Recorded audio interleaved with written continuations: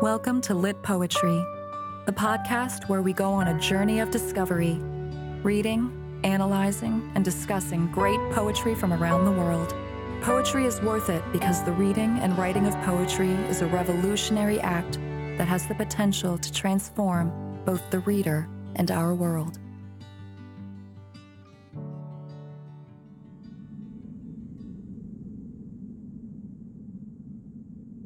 Welcome to the fourth circle of hell, and to the twisted imagination of T.S. Eliot.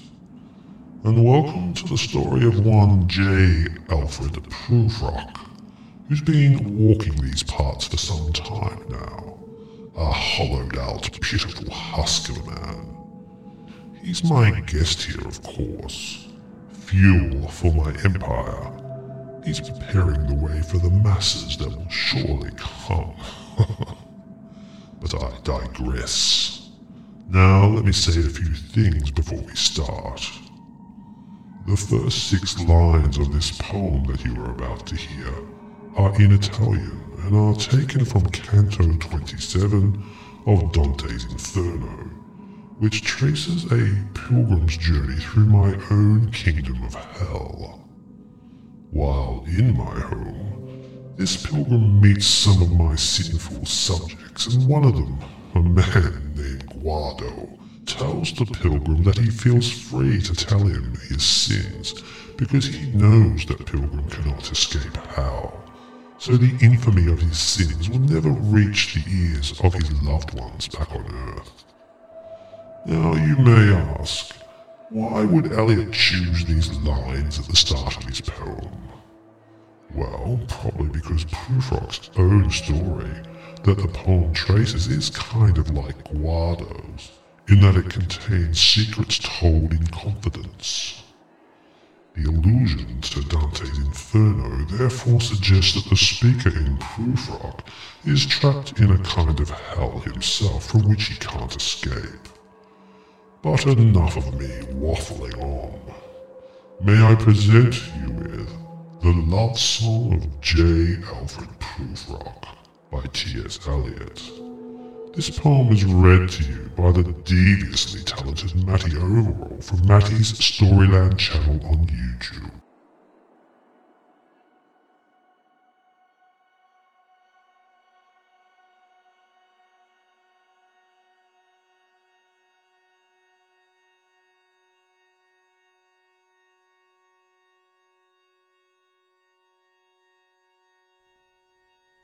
Si credissa che mia risposta fosse a persona che mai tornasse al mondo, questa fiamma staria senza più scosse.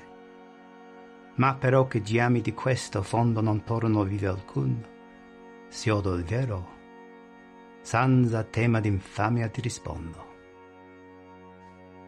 The Love Song of J. Alfred Prufrock by T.S. Eliot. Let us go then, you and I, when the evening is spread out against the sky like a patient etherized upon a table. Let us go through certain half-deserted streets, the muttering retreats of restless nights in one-night cheap hotels, and sawdust restaurants with oyster shells. Streets that follow like a tedious argument of insidious intent to lead you to an overwhelming question. Oh, do not ask what is it. Let us go and make our visit. In the room women come and go, talking of Michelangelo. The yellow fog that rubs its back upon the window panes, the yellow smoke that rubs its muzzle on the window panes, licked its tongue into the corners of the evening, lingered upon the pools that stand in drains, let fall upon its back the soot that falls from chimneys, slipped by the terrace, made a sudden leap, and seeing that it was a soft October night, curled once about the house and fell asleep. And indeed there will be time for the yellow smoke that slides along the street, rubbing its back upon the window panes. There will be time to prepare a face to meet the faces that you meet. There will be time to murder and create, and time for all the works and days of hands that lift and drop a question on your plate. Time for you, and time for me.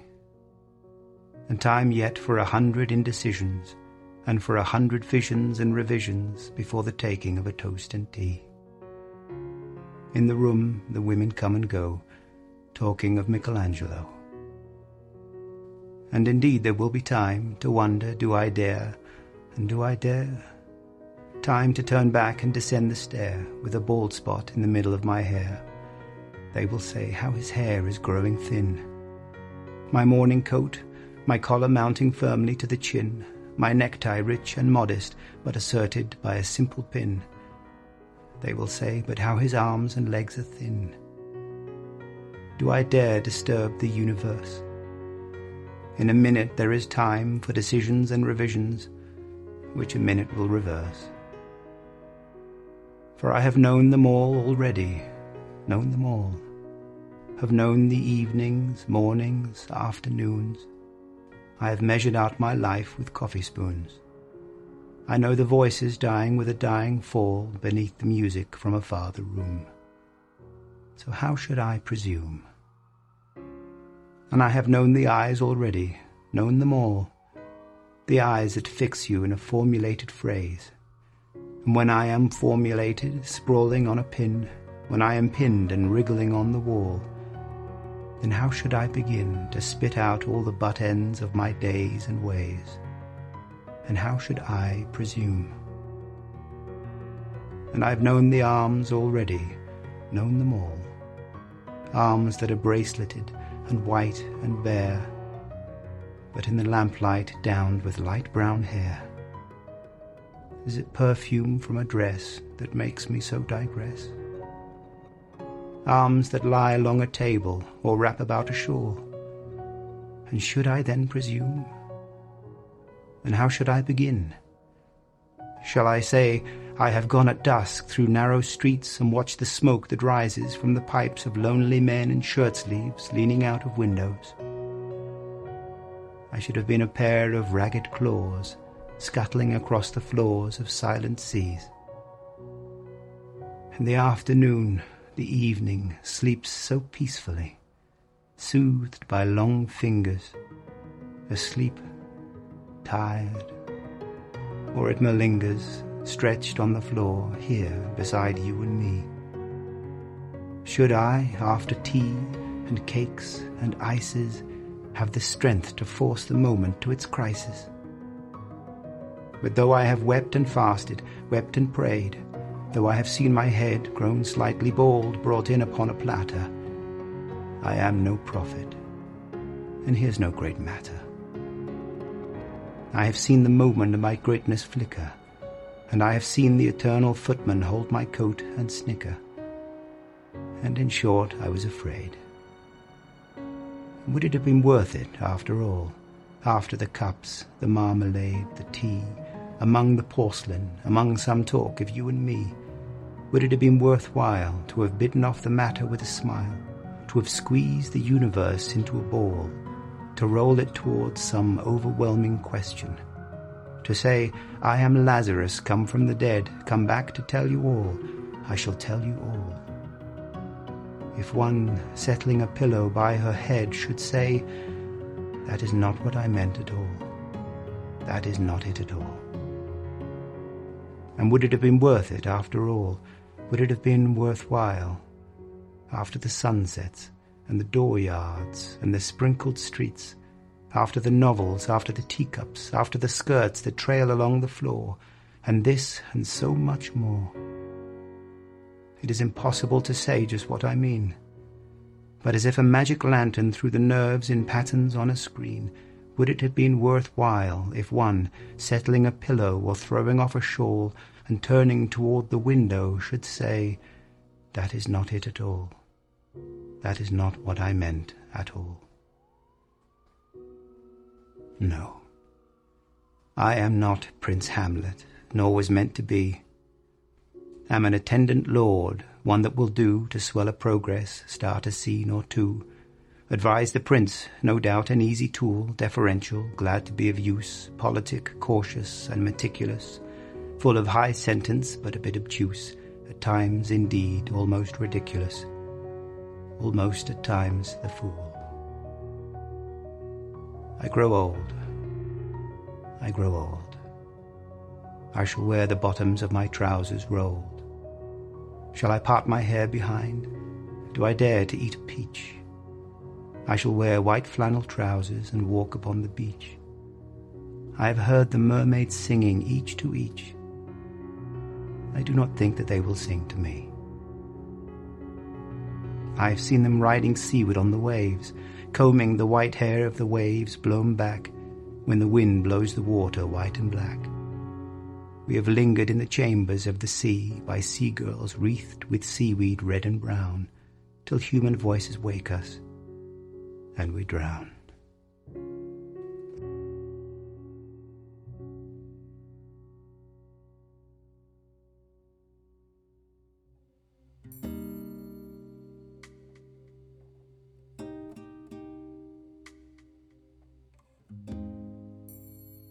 There are many literary allusions in this poem, in addition to the ones to Dante's Inferno, that give us insights into the poem's key themes and ideas. Outside of Dante, the speaker also refers to Lazarus and to John the Baptist from the Bible and to Shakespeare's Hamlet, when the speaker laments that I am not Prince Hamlet. Furthermore, the description of the singing mermaids alludes to Homer's The Odyssey, and the classical trope of the sirens who seduce men and lead them to their demise. The impact of these many allusions in the poem is used to draw out negative comparisons between the feeble and confused Prufrock with more worthy literary figures in Western literature like John the Baptist or Hamlet. For example, in the poem, Prufrock's own head, if served on a platter like John the Baptist, would be slightly bald, he says. Likewise, if Prufrock was to play a role in Hamlet, it would be an inconsequential role like an attendant lord or even a fool. These self-criticisms highlight the speaker's sense of alienation in the world. Published during World War I, the love song of J. Alfred Prufrock surprised many critics of the time with its irregular metre and rhyme, its unsettling subject matter, and its critique of modernity. Prufrock is a noticeable poem from the modernist period because it is one of the first poems to break away from well-established modes of literary expression practiced in the Victorian era. Rejecting strict metre and form, modernist poetry adopted a more organic form of free verse. In the love song of J. Alfred Prufrock, Eliot takes shards from older traditions and reshapes them. And Prufrock has, ironically, become a great in another kind of way, the first great modernist poem, with its revision of traditional forms and haunting depiction of the effects of isolation in the modern world. Prufrock was an inspiration for later modernist poets like William Butler Yeats and W.H. Auden, who dealt with similar themes.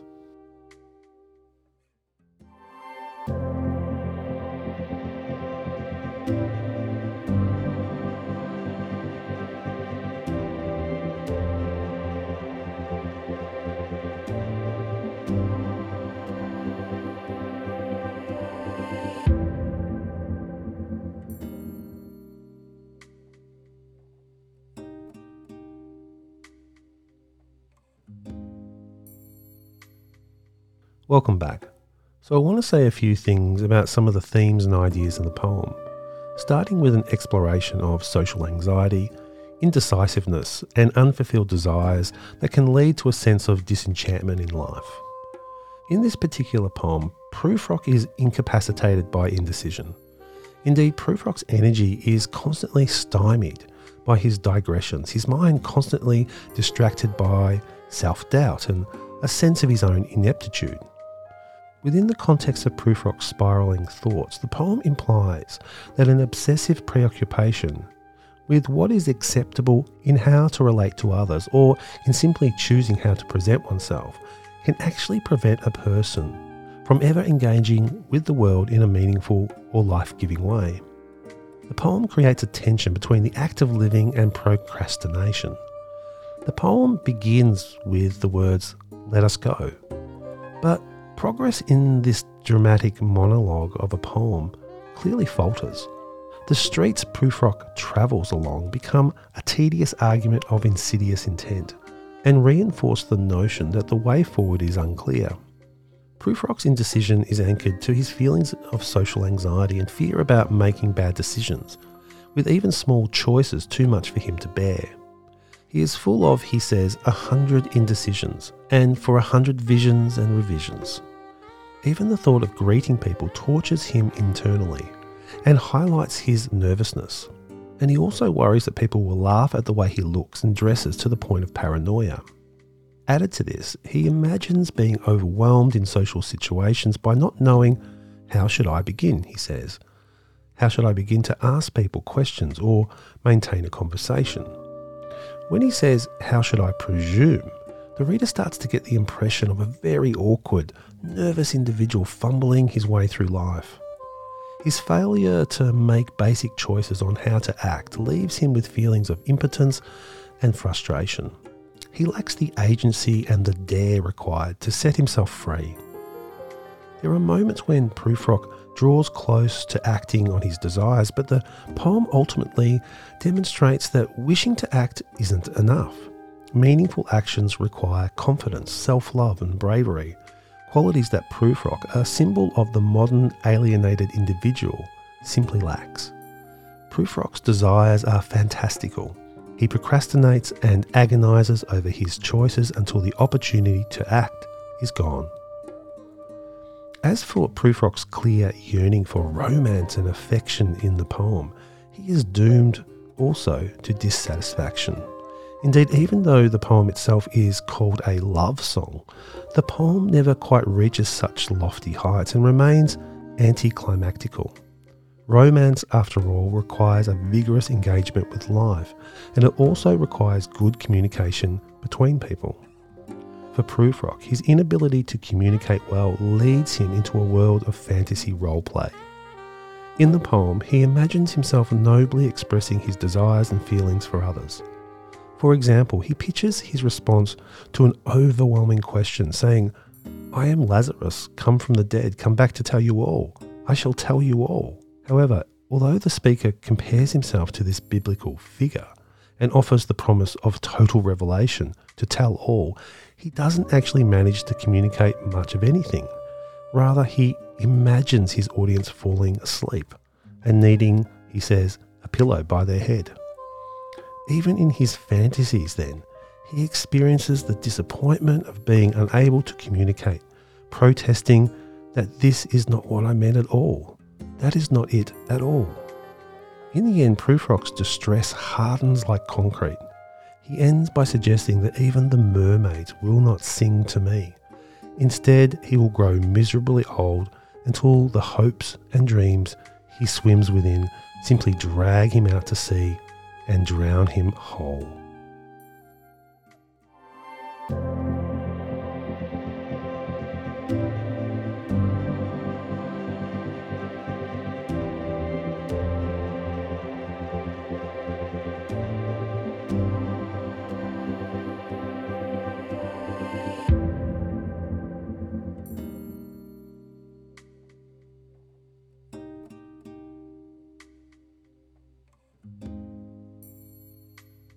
Okay, so this particular poem isn't the most uplifting piece to discuss, but nevertheless, it remains important because it warns us, the reader, of just how damaging modern society can be. Most of us can at least sympathise with how Prufrock feels. After all, we all live in a world that claims to be the most interconnected than any other time in history, but the irony is that most of us know just how shallow a lot of this so-called interconnectedness is.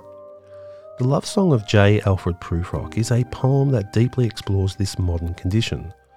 The poem emphasises exciting features of modern life, like electricity and new medical technologies, but it also suggests that modernity comes with a persistent sense of alienation and isolation from others. Prufrock himself highlights this. The poem mentions various technologies that, in the early 20th century, like lamplight, industrial factories and hospital anaesthesia, were considered wonderful breakthroughs, but these technological changes seem to have left Prufrock behind. He explains how the yellow fog slides through the streets like a cat that rubs its back upon the window panes, but he rarely interacts with actual people as the streets are half deserted. The yellow fog seems more alive to him than the people themselves. Prufrock is weary of the world, in which events follow a monotonous fashion cycle. He claims, "I have known them all already, known them all. Have known the evenings, mornings, afternoons. I have measured out my life in coffee spoons." There are no real surprises in this society for Prufrock, just boring humdrum rituals of a polite society preoccupying itself with small amusements. For Prufrock, he longs to live life big and to force the moment to its crisis, but society itself is happy to remain mundane and to focus on such things as tea and cake and ices. In other words, through Prufrock, Eliot is arguing here that there is something emotionally deadening and alienating about the seemingly empty rituals that characterise the modern world. Just think of all the things we do today to distract ourselves from our fears and our pain. Of course, a really fascinating part of the poem is the women who kind of make a refrain in the poem talking about Michelangelo. This discussion of Michelangelo illustrates a really important point. Here I think Eliot might be talking about how people in society can sometimes pontificate about life and the wisdom they possess, when in reality they are only really armchair experts full of their own egos and self-importance. I just love these tongue-in-cheek lines in this wonderful poem.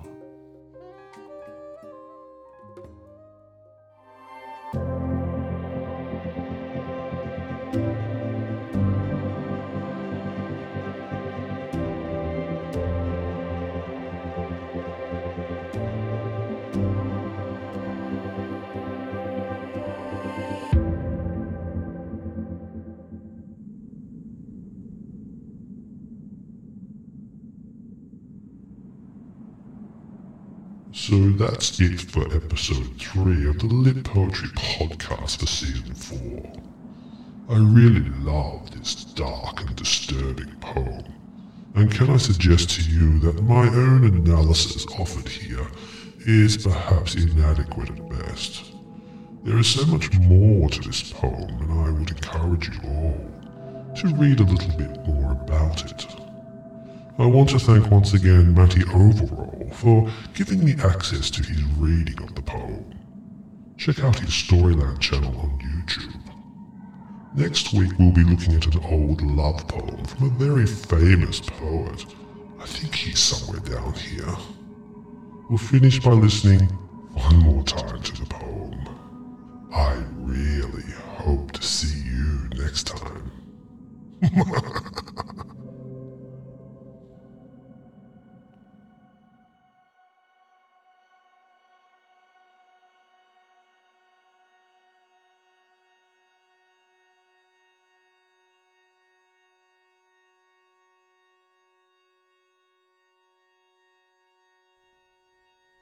Si credissa che mia risposta fosse a persona che mai tornasse al mondo, questa fiamma staria senza più scosse.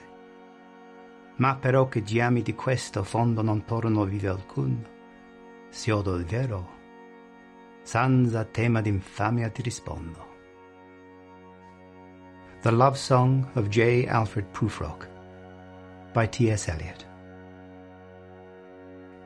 Let us go then, you and I, when the evening is spread out against the sky like a patient etherized upon a table. Let us go through certain half-deserted streets, the muttering retreats of restless nights in one-night cheap hotels, and sawdust restaurants with oyster shells. Streets that follow like a tedious argument of insidious intent to lead you to an overwhelming question. Oh, do not ask what is it. Let us go and make our visit. In the room women come and go, talking of Michelangelo. The yellow fog that rubs its back upon the window panes, the yellow smoke that rubs its muzzle on the window panes, licked its tongue into the corners of the evening, lingered upon the pools that stand in drains, let fall upon its back the soot that falls from chimneys, slipped by the terrace, made a sudden leap, and seeing that it was a soft October night, curled once about the house and fell asleep. And indeed there will be time for the yellow smoke that slides along the street, rubbing its back upon the window panes. There will be time to prepare a face to meet the faces that you meet. There will be time to murder and create, and time for all the works and days of hands that lift and drop a question on your plate. Time for you, and time for me.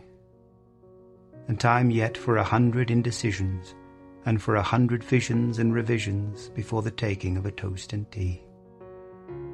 In the room the women come and go, talking of Michelangelo. And indeed there will be time to wonder, do I dare, and do I dare? Time to turn back and descend the stair with a bald spot in the middle of my hair. They will say how his hair is growing thin. My morning coat, my collar mounting firmly to the chin, my necktie rich and modest, but asserted by a simple pin. They will say, but how his arms and legs are thin. Do I dare disturb the universe? In a minute there is time for decisions and revisions, which a minute will reverse. For I have known them all already, known them all. Have known the evenings, mornings, afternoons. I have measured out my life with coffee spoons. I know the voices dying with a dying fall beneath the music from a farther room. So how should I presume? And I have known the eyes already, known them all, the eyes that fix you in a formulated phrase. And when I am formulated, sprawling on a pin, when I am pinned and wriggling on the wall, then how should I begin to spit out all the butt ends of my days and ways? And how should I presume? And I've known the arms already, known them all, arms that are braceleted and white and bare, but in the lamplight downed with light brown hair. Is it perfume from a dress that makes me so digress? Arms that lie along a table or wrap about a shawl. And should I then presume? And how should I begin? Shall I say, I have gone at dusk through narrow streets and watched the smoke that rises from the pipes of lonely men in shirt-sleeves leaning out of windows? I should have been a pair of ragged claws scuttling across the floors of silent seas. And the afternoon, the evening, sleeps so peacefully, soothed by long fingers, asleep, tired, or it malingers, stretched on the floor here beside you and me. Should I, after tea and cakes and ices, have the strength to force the moment to its crisis? But though I have wept and fasted, wept and prayed, though I have seen my head, grown slightly bald, brought in upon a platter, I am no prophet, and here's no great matter. I have seen the moment of my greatness flicker, and I have seen the eternal footman hold my coat and snicker. And in short, I was afraid. Would it have been worth it, after all, after the cups, the marmalade, the tea, among the porcelain, among some talk of you and me? Would it have been worthwhile to have bitten off the matter with a smile, to have squeezed the universe into a ball, to roll it towards some overwhelming question, to say, I am Lazarus come from the dead, come back to tell you all, I shall tell you all? If one, settling a pillow by her head, should say, that is not what I meant at all, that is not it at all. And would it have been worth it, after all? Would it have been worthwhile, after the sunsets, and the dooryards, and the sprinkled streets, after the novels, after the teacups, after the skirts that trail along the floor, and this and so much more? It is impossible to say just what I mean, but as if a magic lantern threw the nerves in patterns on a screen, would it have been worthwhile if one, settling a pillow or throwing off a shawl, and turning toward the window should say, "That is not it at all. That is not what I meant at all." No, I am not Prince Hamlet, nor was meant to be. Am an attendant lord, one that will do to swell a progress, start a scene or two. Advise the prince, no doubt an easy tool, deferential, glad to be of use, politic, cautious, and meticulous, full of high sentence but a bit obtuse, at times, indeed, almost ridiculous, almost at times the fool. I grow old. I grow old. I shall wear the bottoms of my trousers rolled. Shall I part my hair behind? Do I dare to eat a peach? I shall wear white flannel trousers and walk upon the beach. I have heard the mermaids singing each to each. I do not think that they will sing to me. I have seen them riding seaward on the waves, combing the white hair of the waves blown back when the wind blows the water white and black. We have lingered in the chambers of the sea by sea-girls wreathed with seaweed red and brown, till human voices wake us, and we drown.